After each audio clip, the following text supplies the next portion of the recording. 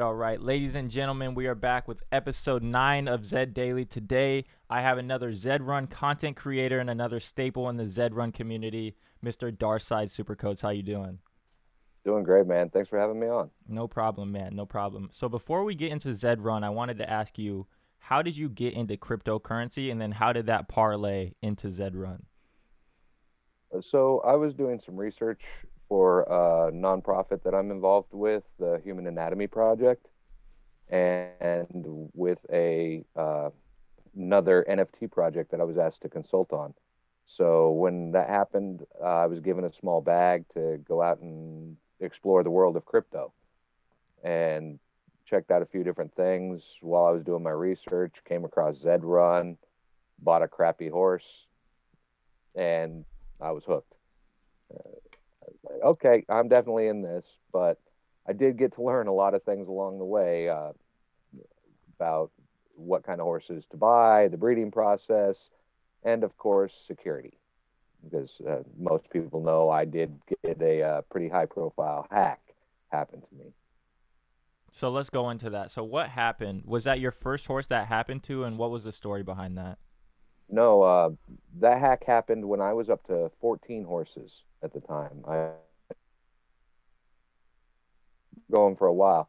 Although the original security hack part happened, I think, very, very early on when I was first getting into the crypto space and was on Discord talking to admins in Mintable and Rarible and OpenSea. And just because I needed to understand for releasing a collection what that was going to be like. And when I did that, I believe I shared my QR code with a fake OpenSea person. I was so early, I had no clue, but I also had nothing in my wallet, so they didn't do anything. And they came back a few months later, and by then I'd built up some stuff. I had a few thousand in crypto. I had uh, some NFTs that ended up getting sold out from underneath me. The way I became aware of it, I have notifications on my phone for emails and for bids and sales from OpenSea. I had the settings for all those to happen. And middle of the morning, I don't remember, probably like 3 o'clock in the morning, I get a notification on my phone saying that my Jockey Club Classic token had sold. And I knew I didn't list that for sale because the Jockey Club Classic hadn't happened yet, you know. And so that had me pick up my phone, and then another notification comes through and says that Slayer was sold, and Slayer was, or not Slayer, sorry, Looper was sold, and Looper was my slate gray Genesis stud, the most valuable horse I owned, and I knew for sure that it wasn't up for sale. So at that moment, I'm panicking. I get OpenSea pulled up, and another horse sells, and then I get into the security area of OpenSea, and another horse sells, and then I hit the my MetaMask or my OpenSea has been compromised button that locked down OpenSea, but it didn't lock down MetaMask. So then they just shipped out all the currency. So what they Mm. had done was they just went through the offers and were just accepting anything, any offer that was on my stuff to sell. And so uh, in the end, they sold 3 horses and 1 Jockey Club Classic before I locked them out, and they still managed to ship everything out. So they got in with a QR code? Yeah, so it used to be that you could mobile sync your phone to your MetaMask account by you pulling up that QR code. Um, I didn't know enough about it to realize that that's what I gave to somebody else, I think, very early Mm. on. I vaguely remember I think that happened, so that's where I'm assuming the hack happened. But at the time, had no clue. I had just bought something that was super cheap, a $1.50 version of a $40 item. So I didn't know if maybe I bought a fake thing and got hacked. I didn't know if it was something else completely that I had no clue of, some new hack. Uh, but I panicked and created a new wallet while my OpenSea account was still locked. But using the stable tool in Zed, I shipped off all 11 of my horses that I had left to a new wallet. Well, that broke my horses, all 11 of them. And when they got to the new wallet, I couldn't sell them. I couldn't list them for sale. I couldn't, nobody could bid on them. And so I reached out to Zed and to OpenSea. And as a result of that, they locked all my, or they marked all my horses as suspicious activity. Hmm. Not the 3 that were stolen out of my account, but the 11 I still had are now marked on OpenSea as suspicious activity. And I can't sell them or take bids on them. I could still transfer them through the Zed wallet or the Zed stable tool, but then whoever gets them isn't able to get bids or sell them either without that same funky thing. So I am in the middle of dealing with that with OpenSea, and it looks like I will be able to get that fixed someday.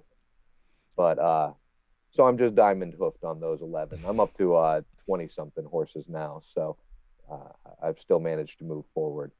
But it was definitely a learning experience. I definitely would suggest to people that you have, in my opinion, you should have 3 wallets. You should have your, I'm going to apply to your giveaway and drop my address on this kind of wallet that you don't care. If that wallet got hacked, it wouldn't be a big deal because it's full of junk. You should have a operations wallet, which is the one you're going to race out of, or the one you're going to buy something on OpenSea out of wallet. And then you should have your vault, a wallet that you never share the address on, that you never really expose to communities and things like that, where you're able to say, yeah, no, this is just going to sit over here for the next 5 years, kind of things. I really think that people should start diversifying their wallets, not just for that breeding fee bone advantage that you can get from doing that, but also just for security. So if I hadn't been on my phone, if I didn't have notifications on, I would have woke up and had no horses left. Especially not Darth Talon, who is my only racehorse. So just a recommendation to everybody out there: don't put all your eggs in one basket, because trust me, that's a horrible feeling to wake up to. Yeah, that does not sound fun at all. Has OpenSea have they had good customer service throughout this process, or has it been a pain? It's been a pain. Zed's been a mixture of absolutely helpful as they could be, and also absolutely no help at all. Uh, so they, of course, they don't control OpenSea. They're not OpenSea. OpenSea is just a platform that they happen to have chosen to list and sell on. And they have devs that deal directly with OpenSea's devs. So I did have to climb that customer support ladder to try and get my information to the Zed developers to try and get an end around to the OpenSea developers.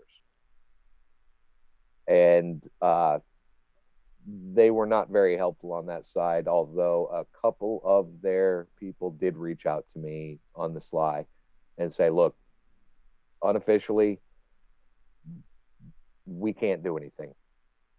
And it really boils down to, I believe, the separation they have to maintain because of the know your customer side of legalities for them. So I don't fault Zed for anything other than, this is your asset. This is your game asset that I can't use properly, and I'm now at a disadvantage to every other stable out there. Right before the tournament, the big Zed tournament, there was quite a few racehorses that were getting sold then. Nobody could even bid on Darth Talon. They would have had to come with like a 3 ETH offer for me to do it, but I couldn't even be in the running for someone to buy her. So I am at a little bit of a disadvantage, but I've decided to just embrace it and decide that those 11 horses are running on the Darthside. So I like it. Would you like to see those horses that were stolen be frozen, be marked, be tagged? I had that offer, and I said no because it wasn't the people that bought the horses' fault. Mm. They put in a bid. They woke up, the bid had been accepted. They were ecstatic. They did nothing wrong. I don't want them to be penalized for it. I did have G7, amazing member of our community, actually managed to buy one of the three and just gave it back to me. Wow, that's awesome. Yeah, I mean the Zed community is amazing, and uh, if if I hadn't already just jumped in with both feet, the community would have been enough to make me do it. The response of the community is a big portion of why I stuck with it. G7 bought that horse back for me. Uh, Zed Retro gave me a colt, an unnamed. Uh, Lady Luck Stables gave me a filly, unnamed. And so they're like, hey, sell it, breed it, race it, whatever you want. Just want to see you back whole. And that the support of the text messages, the people that retweeted, that were like, hey, Zed, help this dude out, what's going on? That community aspect of Zed is just amazing. Yeah, So I agree yeah, as I well. wouldn't want to see anything bad happen to those, but I am still, someday I will get myself a slate gray Genesis again, male, because that's the cornerstone of my breeding stable, is a slate gray Genesis male, and I don't have one anymore. Let's go into why But slate gray. so yeah, that's something I really enjoy talking about, because not many people look into this side of things. I know it's just cosmetics, and colors don't affect racing at all, whether it's rare, super rare, or super coat. But rare and super rare still command a little bit of a premium in pricing. I mean, if you pull up what a slate gray Genesis male goes for right now, you're talking 3 to 10 times, depending on the day, of a regular Genesis male of equal level. And so there's value just in the rare and the super rare aspect of it. But then the breeding algorithm, the color breeding algorithm, really comes into play. And Step Stables has a great color calculator you can look up and do your own research of pairings on. But if you look at the white paper from Zed and you look at the color breeding algorithm side of it, your percentages are based on what the parents' color column and box start off at. So if I breed two slate gray parents together, I have a pretty good chance at a super coat, just the same as anybody else breeding a super coat. But if I don't hit super coat, I'm getting a rare or better offspring color, 1% or better. That's just my entire breeding career. I have never bred anything less than a 1% coat color. And that's because of the slate gray and how its rarity and how those values affect the outcome. So I think it's 60% is controlled by the father, the color of the father. And then you get slight bonuses for Genesis and for Supercoat. And so when you start off at the top of the chart, which slate gray is the top of the chart, you don't get rarer than slate gray. You've equal rarity with Stronghold Ivory, but I'm on the Darthside, so I don't screw with the white stuff. If you start there, I have made it a slate gray, which is 4 out of 1,000 is their breakdown of how many there should be in the starting algorithm, 4 of them per 1,000. If I mate that with something on the bottom of that color table, Suave Mauve or something like that, my offspring is coming down from slate gray at super rare. So it might come down to rare, or it might come down to another super rare, either side. But its box is going to be very close to that starting super rare slate gray moon box. So it was just here's a little niche where I could increase my chances as a very small budget stable to be profitable.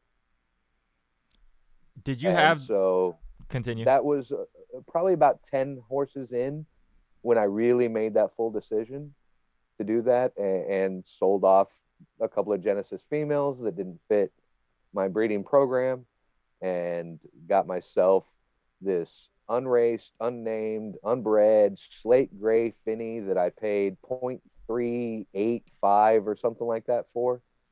So way overpaid. Market was much tougher back then, especially for the Finnies and stuff like that. And she was just bought as, wow, I've stepped up from Buterin. I'm now in the Finny realm, and I got my slate gray breeding female because she was legendary. So I could still have her offspring be exclusive and have values there. And no plans on racing her or anything like that. Uh, and then they said they were taking away odds. I was like, oh shit. Well, I got to throw everybody in a Griffey then.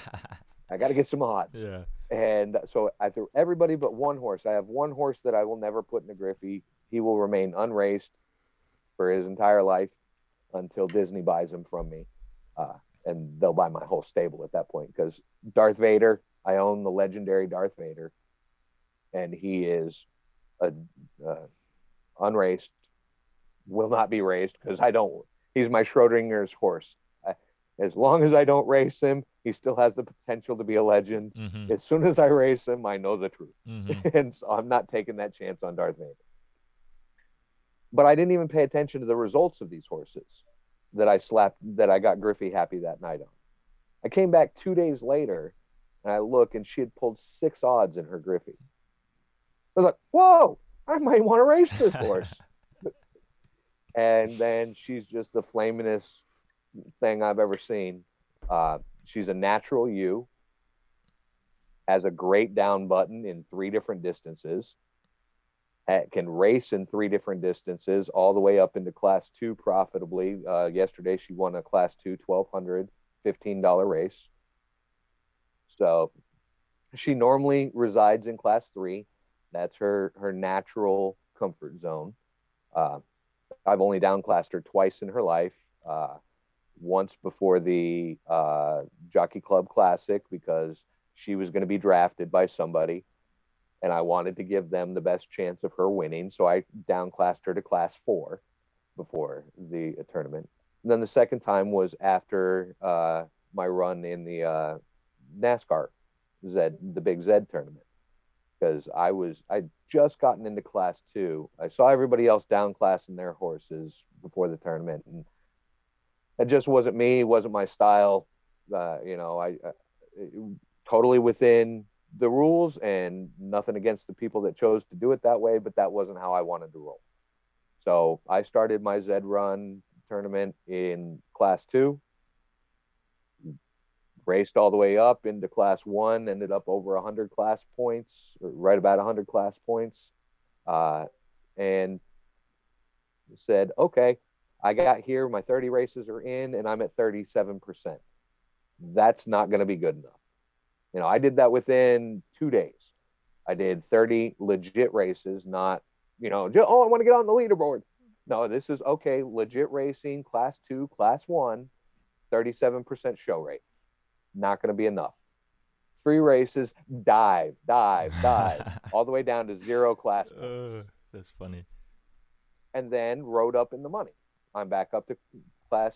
Well, I just took a down class race to get back out of class 2 because of the costs. I can't afford to get up there anymore. I have to down class to keep myself out of class 2 and class 1 because of the minimum race fee. And with the new dropping rate of only -2 points, then I'm spending a minimum of $250 per point to D class. So I can't get way up into class 2 and class 1. $10 a race to try and D class 2 points. Now you're doing $5 a point to D class.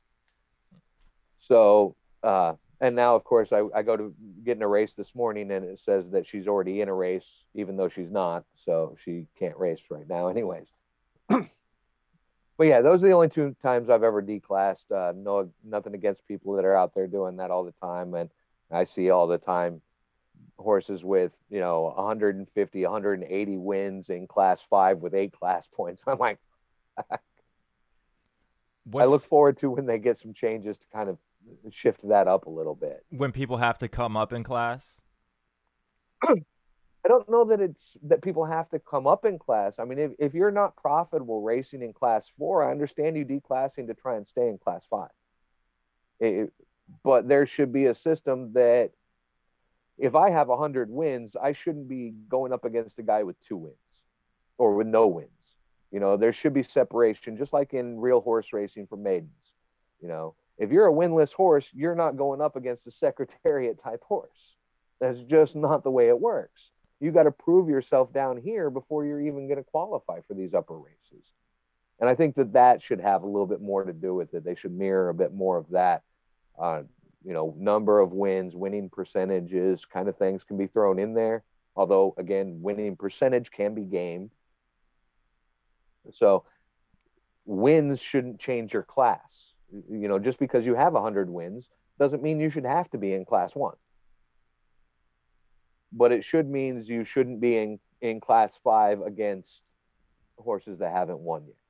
So would you say more of like maybe like get rid of classes, but just say if this horse has 100 races, you can't race against a horse that only has 10 races. So like wins. I would say more wins. Okay. You might have 100 races in and still only have a second and a third. Good point. So I don't want you to be stuck up there with monsters you definitely can't compete with.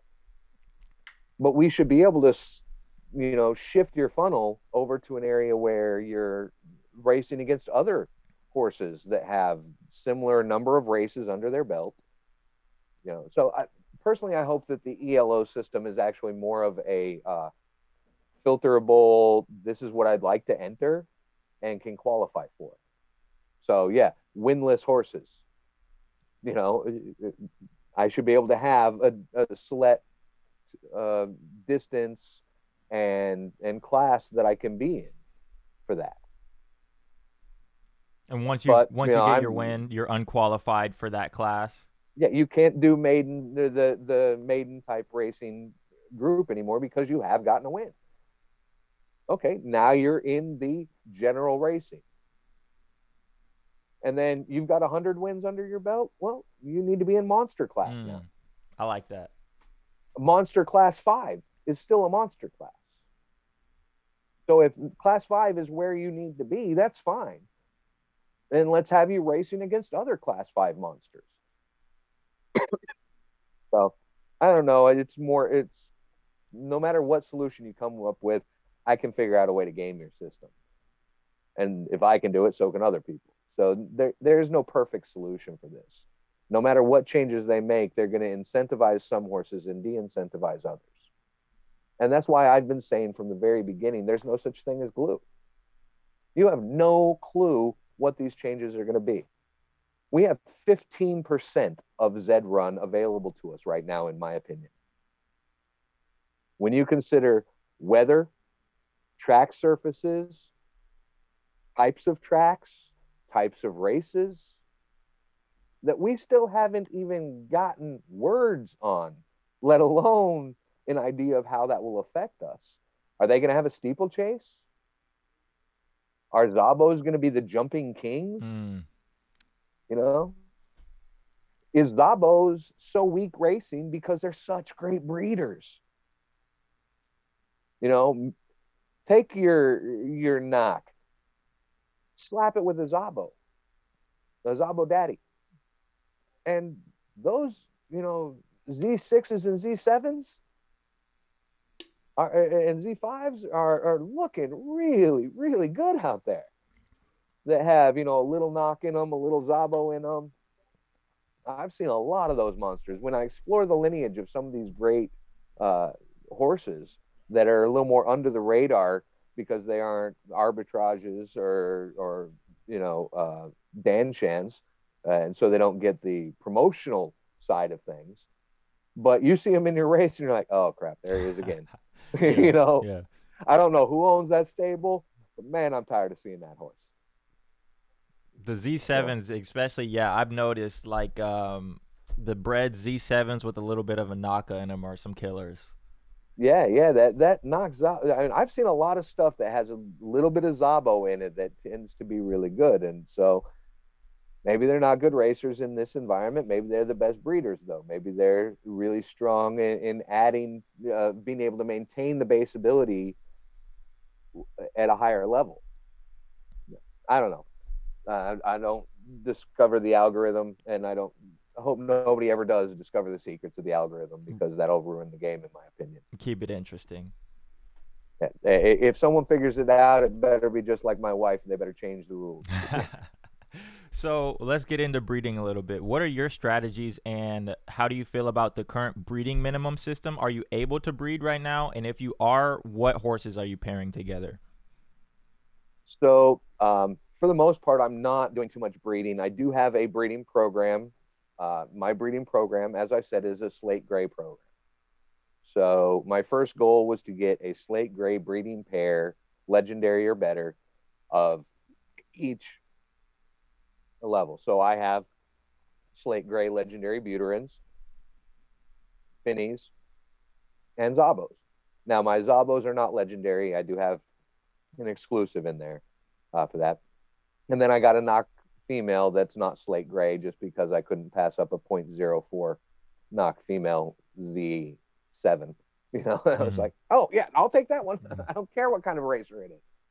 Uh, but I haven't been breeding my Buterins. The cost isn't worth it.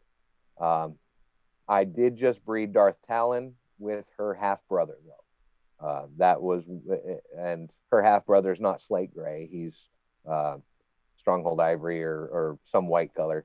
But Darth Crate and Darth Talon mated. Didn't produce a monster for me. Hasn't flamed yet. It's got a second and a third out of like 10 races, but haven't really found a distance for it quite yet. Um, I would like to be breeding, but yeah, the cost of breeding is just out of whack right now with the value of the secondary market. One of the things I think that could help that situation and really think they need to do is they need to make breeding with Genesis a lot more expensive. Mm. Uh, to me, the why would I breed with your legendary sire when for $20 more I can breed with a Genesis? That makes no sense. You know, if you look at the real world and you want Secretariat's sperm, you're paying millions. Mm. And I always like to think of Genesis as the Secretariats of the game. They're the grandfathers that everybody wants the bloodline, you know, and you need to make that rare. I understand why they didn't in the beginning. You're really trying to breed up as much of a population as you can and make as much noise as you can. I really think that that's part of the issue is they want that noise there in the beginning because odds really they didn't expect us to use odds the way we did, and I think that the odds were cutting through a lot of that noise, and that's why they got rid of it. Cutting through the They noise, you didn't mean like how like we were people were using odds. figuring We it were able out? to isolate out specific Genesis horses that were crap, Mm. and they didn't want that to happen. They're like, wait, no, you can't. One race, 10 races, and you know this horse is crap. Well, no, there's no discovery left. Right.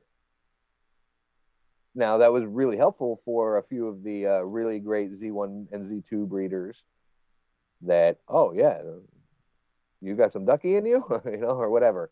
Uh, but the breeding costs, it should be $25 to breed a pacer or a cross. You know, total lotto ticket, quick and easy. Yeah, take a chance. You're not upset if you're not all that great. If you can win a little bit, that's even better. But the Z number of your offspring should be what in my opinion, a lot of the cost is based on as well. So that you're creating that structure of no, Z6s are expensive as hell. You know, Z12s are pretty dang pricey. You get below Z30 and yeah, it's getting a lot more manageable in just picking up. Yeah, I feel like grabbing a lotto ticket. And I think that that will help a lot with getting new players into the game. allowing people to breed and be profitable from the breeding, and will then just really explode the economy from the ground up. Right. I'm not a trickle down economics type of guy. What can I say? Because if you're doing it like that, then you're placing the value on that bloodline. So you're saying like if you're coming in and you're giving people a chance to buy like a $20 Buterin, they don't have to come in and spend $1,800 on their first horse. And if it's a donkey, I'd rather lose $20 than 1,800. You know. Yeah, if it's a donkey, well, guess what? You got to learn the racing mechanics, the interface, the tools that we use to search. You got time to get to know the community. On And it didn't cost you $500 worth of horse plus racing fees on top of that.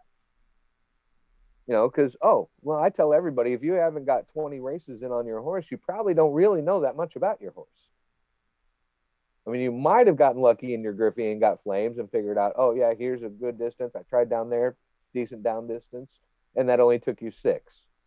But most horses aren't that easy to figure out. Maybe if you got the blood tool or something else, it is. I don't know, but I can't afford that. No disrespect to Dan Shen. I hope to someday be able to afford a blood tool, but that incentivizes a lot more gameplay, a lot wider community coming in, and it's no longer the game of kings. Because right now in our current ecosystem, it's a game of kings. You look at the tournaments. Darth Talon is a top 1% in the game, according to LIR rankings. She has a lifetime within the top 1,500 of rankings. There's 150,000 horses in our ecosystem. That means she's a top 1% horse. She barely qualified for the Zombie 100. She had no chance in the Z tournament. That's a top 1% horse. What is everybody else's chances? If you don't have a horse as good as Darth Talon, and I don't think Darth Talon's like, Princess of Power or anything like that, but she's a dang good, profitable horse. I mean, she's this close to 1 ETH in winnings, and gets to join the 1 ETH club. How many people have a horse that's anywhere even going to get them close to 1 ETH in profit? Yeah, I think it goes back to 1%. Inside of 3 months. Yeah, 1%, maybe less. Yeah. So, you're going to ape in and buy yourself a Z4 Nakamoto that seems to have a decent winning rate. So that means you're going to be spending what? 0.18, 0.25, somewhere in there to get that racer. How long is it going to take for you to be profitable? You bought some Genesis above Buterin? You're not going to be profitable unless you've got breeding. You just bought a Z1 Nakamoto for 40 ETH? You ain't going to make that back in racing. So there is a little bit, to me, of a disconnect in the economics of what it costs you to get a horse and what your potential to be profitable is. If you're looking at it as, no, I'm having fun, and when they do the party mode and you can sit there playing poker with your boys and we're going to do a round robin. Everybody got to bring 6 horses to the table tonight, and maybe someone's going to win a horse out of it or something like that. Then you can be profitable with party mode and stuff like that. But for the majority of people, they're not going to be profitable racing in Z. It's a fun thing, yeah. And breeding has the opportunity to make you profitable a lot quicker than racing. But when they price out the breeding to where you can't afford to breed because the offspring you're going to breed isn't going to sell, because they've glutted the market with these low Z numbers. Literally, you can get a Nakamoto, a slate gray Nakamoto, like Z8 right now. I think I saw one last night for 0.08 for a female Nakamoto in slate gray. Where's your profit if you bred that horse? It costs you more than 0.08 to breed a Nakamoto. So, I mean, and don't get me wrong, I've sold plenty of horses at a loss because they weren't worth the money that I paid to breed them. And I'm not going to race them, so I'll recoup some investment. But not like the people that I sold it to made out. They didn't get a winning racehorse. They got a shit horse. So now they're not going to be happy because they overpaid what it was worth. And they're not going to be able to recoup their investment. And that all comes down to the class system, the breeding fees, and the point system, in which we have a new point system. And a lot of people are really unhappy about that new point system. I'm not. Do you want to dive into I'm why you're not? one, I'm excited not to be getting a point for 4 anymore. Same. To me, that was beautiful because Slayer comes in second and third a lot. Has only come in first once in his career. He's my Slate Gray Zabo.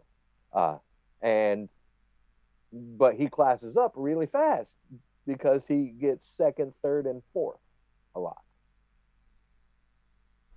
Doesn't come in at the tail end very much, so he doesn't get many declassing point chances.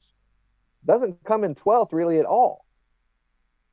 So he was never going to get the big declassing points. But now I've got 8th, 9th, 10th, 11th, 12th, I think 7th too, that I'm getting 2 points of declass. So I like that I can declass a little easier now by not having to get 12th. Oh, now everything's the equivalent of getting 10th. And 10th is okay. It's not the best declass, but it's okay. So now they're all that, but now I got 5 options for that. Okay, I'm good with that. So I'm not upset about it. But the people that I understand being upset about it are people that, due to the tourney or due to the previous system, are sitting up there in class 1, and maybe they're sitting on 70, 75 points in class 1 because of the tournament. So for them to declass and get down to where they could be racing against proper competition again, it might cost them $200, $250 to get down to racing level. There's some people that's just their racing career is done now. Mm-hmm. They can't afford to declass that much money to get to a competitive race. So I support those people as well, because while it's not going to negatively affect my performances that much, because Darth Talon can win a $15 class 2. So I can afford to declass. That's going to win me $100. If I spend 25 of that declassing down, I'm still pretty far up in my game. Not many people have that ability. If you're she is a natural U, she isn't always going to win that class 12 and right. then that 15's gone. Right. But she's going to win. I think her current, even with all the downclassing, remember I declassed her from 100 points all the way to 0. That's crazy. So her win rate is shot. It's still at, I think, 14 to 16%. Her place rate or show rate, depending upon which culture you're in, her third place rate is still in the 30s, even after all those losses. Most people don't have a horse like that. So they are like Dork. I think Dork Love Sports is one that has been commenting on that, about how much trouble they're in now because of the new pricing and point system. And they're stuck up there in class 1 without having a class 1 horse. So I understand and feel for the people that are in that situation, because it did screw them. But I also constantly say, this is the horse that's profitable today. I can't tell you who's going to be profitable tomorrow, because we don't get major updates from Zed. We don't get preparatory updates from Zed. And that the new point system that they implemented yesterday, when did they announce that? Yesterday. yesterday. Yeah, okay. So yeah, no time to prep or anything like that. No time to be aware. Oh yeah, no, you're not going to be able to get. I got one of the last -4 12th place finishes that happened, and it helped me to where my next race where I only got -2, well, I went from 61 to 59. Whereas if I had waited 20 more minutes to do that race, I would have only gotten -2 instead of -4. It would have taken me a couple more races to get out, and therefore more money that I'm throwing away to somebody else. When you got Darth Talon down during that tournament, you got him down with free races, and now they're taking Yep. that away. You can only class up with free races now. So how you like that? Oh, I do. Okay. I do, because to me that I can't imagine what it would be like to have a normal old class 5 horse and you go jump in a race and you're staring at Darth Talon, Miraggio, and I mean, just Yeah. and due to timing, Darth Talon came in the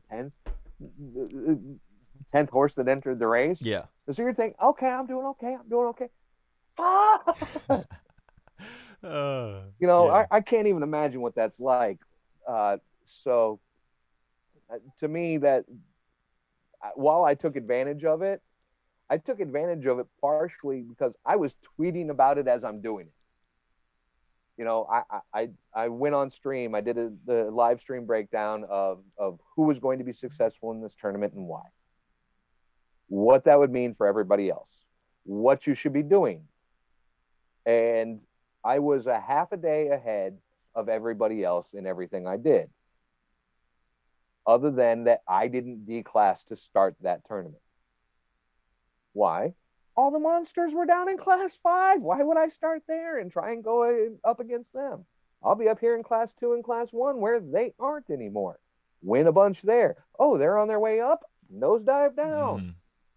And telling everybody, this is, if you don't have a chance in the tournament, and you don't, this is what you should be doing. This is how you do it. Come join me in class 5 as we dive. And I did. I took it all the way to 0 class points. And that is hard to do with Darth Talon because she will win in her down class distance every once in a while. If it's a reverse roll, she's winning in a 2200, even though she's a 1,000-meter racer.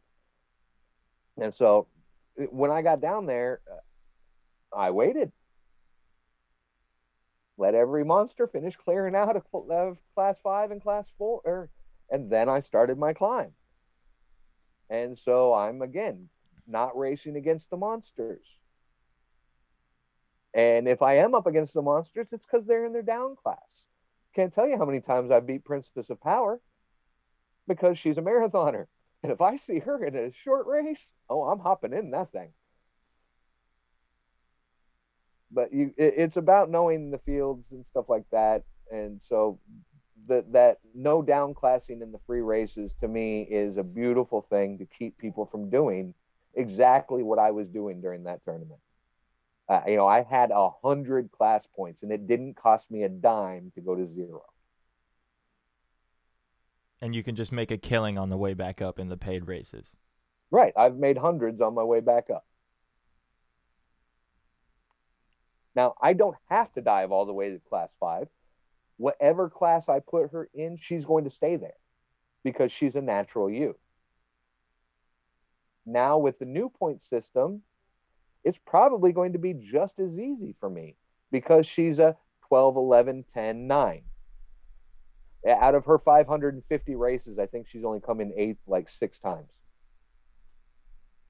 She's really huge. And so, yeah, I'm able to stay in my lane, I think. We'll see as we move forward and if they let me start racing again.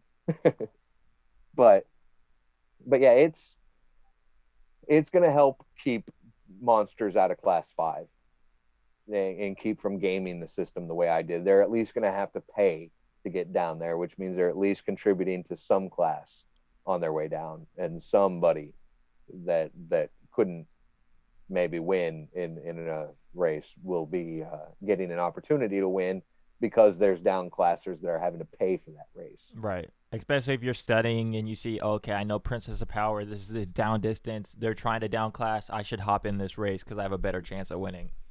Right. Yeah. You see Miraggio in a 2200, that's a down class. You see Darth Talon in a high distance race. Don't get scared. Jump in that thing. You've now got an easier field. Instead of 1 out of 12, you're 1 out of 11. And knowing the monsters is definitely important. I always tell people if you don't have a monster and you are one of the first 5 people in the race, you are meat. I don't even win the races where you couldn't get in the 250 races unless you were click, click, click, click, click. You're meat. Because I can throw Darth Talon in as the first horse in a race, and I'm not scared. I'm not worried. Whoever comes in there, I've beat Miraggio before.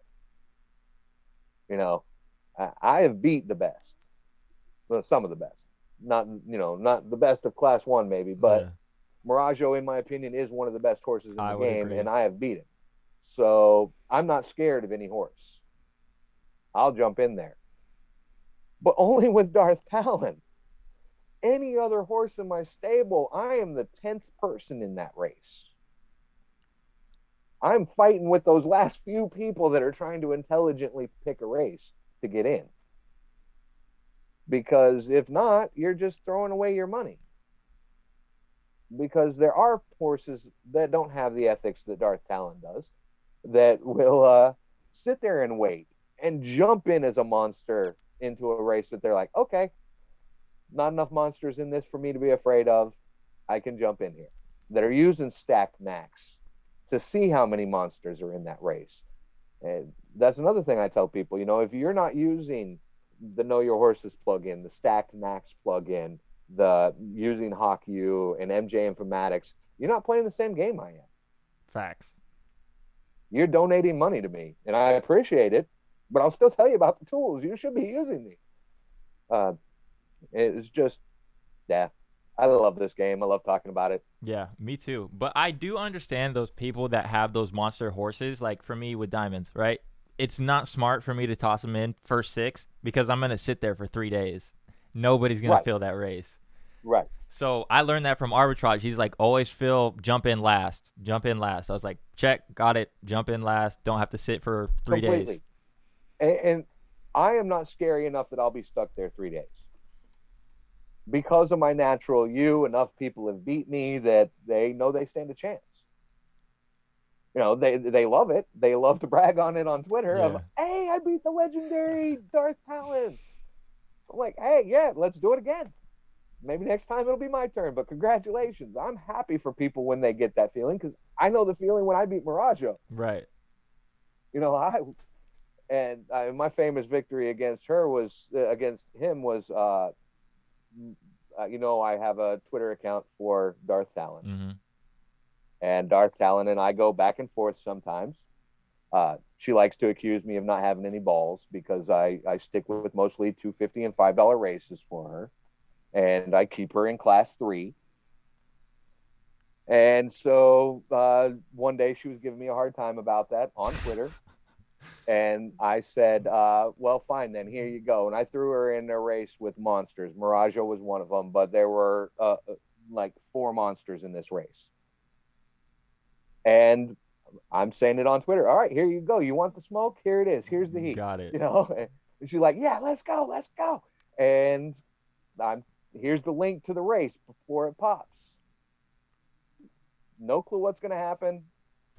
She wins that race. And so little things like that, I love that.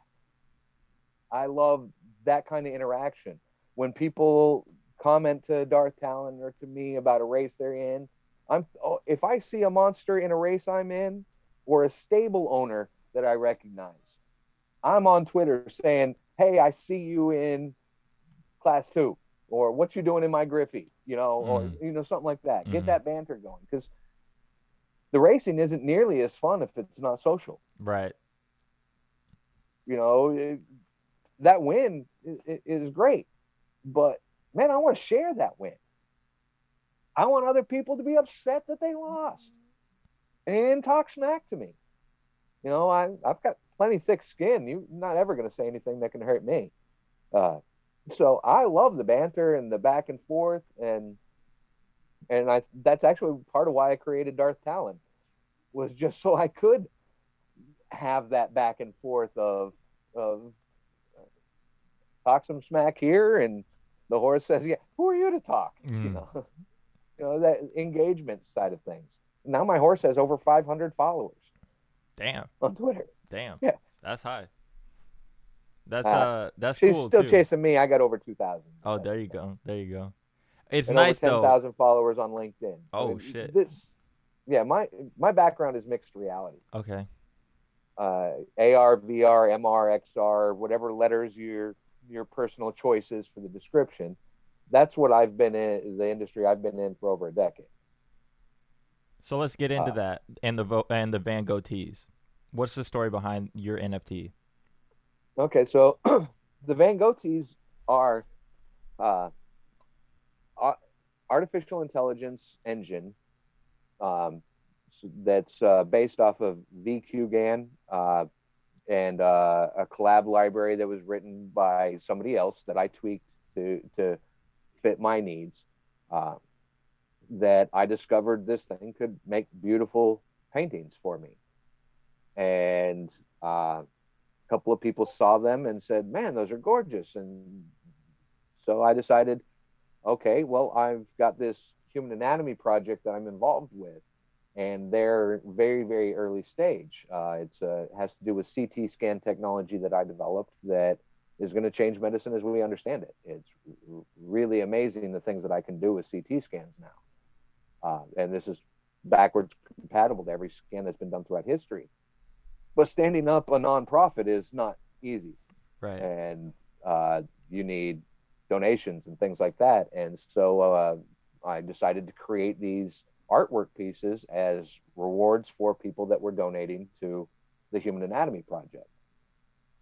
Well, so I had to learn the process. That's when I got that bag to really kind of explore that process, and made a couple for individuals that I valued in the community, like MJ Stables and Zed Retro, that were very instrumental in helping me onboard into Zed.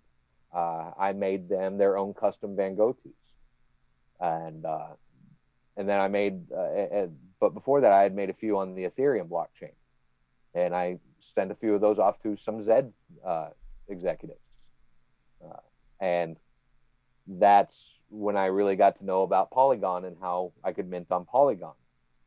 And so at that point, I decided, okay, I'm going to throw together a collection of these art pieces. I'll call them the process. So my exploration of the AI started with OpenAI.com. Uh, that is a artificial intelligence repository that they have generative text AI. So you could put in a sentence and it will give you back a more flowery version of that sentence.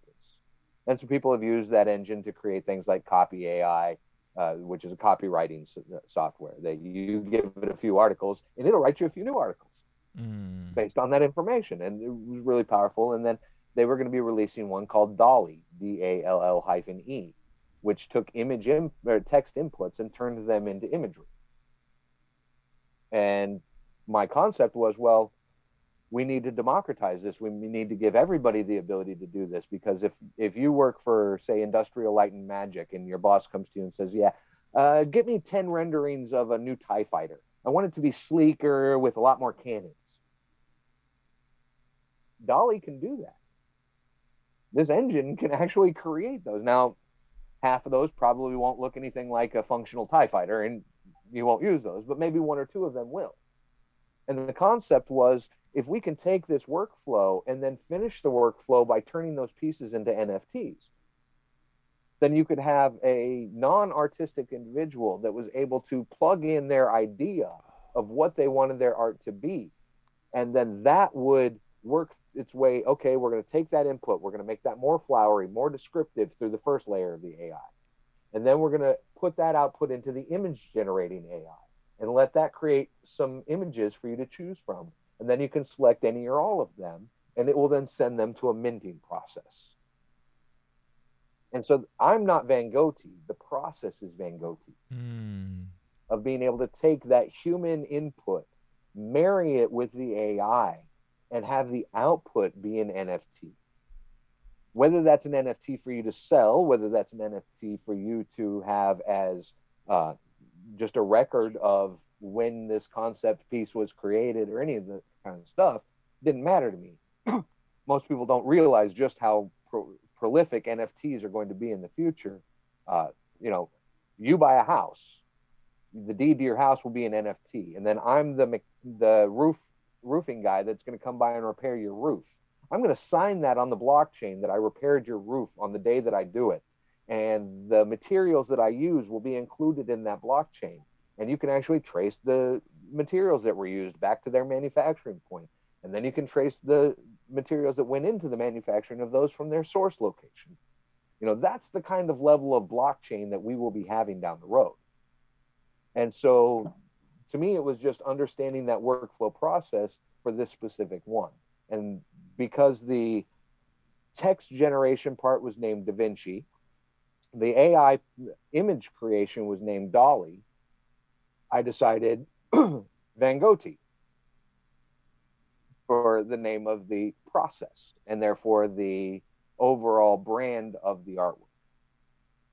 So I have since now trained 2 other artists to use the Van Gogh process, and hopefully we will release one of their collections very soon under the Van Gogh label. We are in the process of building a gallery for Decentraland. We are building a gallery / merch shop for Sandbox. So you'll be able to get a Van Gogh face mask for your virtual character, a Van Gogh shirt, Van Gogh pants. If you've seen the stuff for the Digital Breeders' Cup that's coming out, they're using a Van Gogh for the backdrop in that. I'm in discussions with a couple of PFP programs to use Van Gogh as rare one-of-one backdrops for rarity on their PFPs.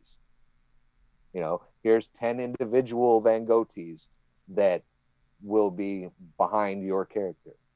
I have other projects they're talking to me about Van Gogh for artwork pieces in the backgrounds of their worlds that they're building. And so really the goal is to end up being able to create, again, this process and solution so that I have a turnkey system with templates for shirts and pants and face masks that I can literally hand over to another artist or a company. Say you have a company and you want to have this type of branded merchandise presence. Okay, well, we'll help you pick out your land plot. We'll give you the templated store. We'll give you the managed service if you need it. Okay, yeah, we'll make all the wearables for you and host that process for you. Because I think there's going to be a lot of people, just similar to the way Retro Racing has done this Stable Swag shop, that we'd be able to take that kind of process. And if you didn't want your own, you could come in under the Van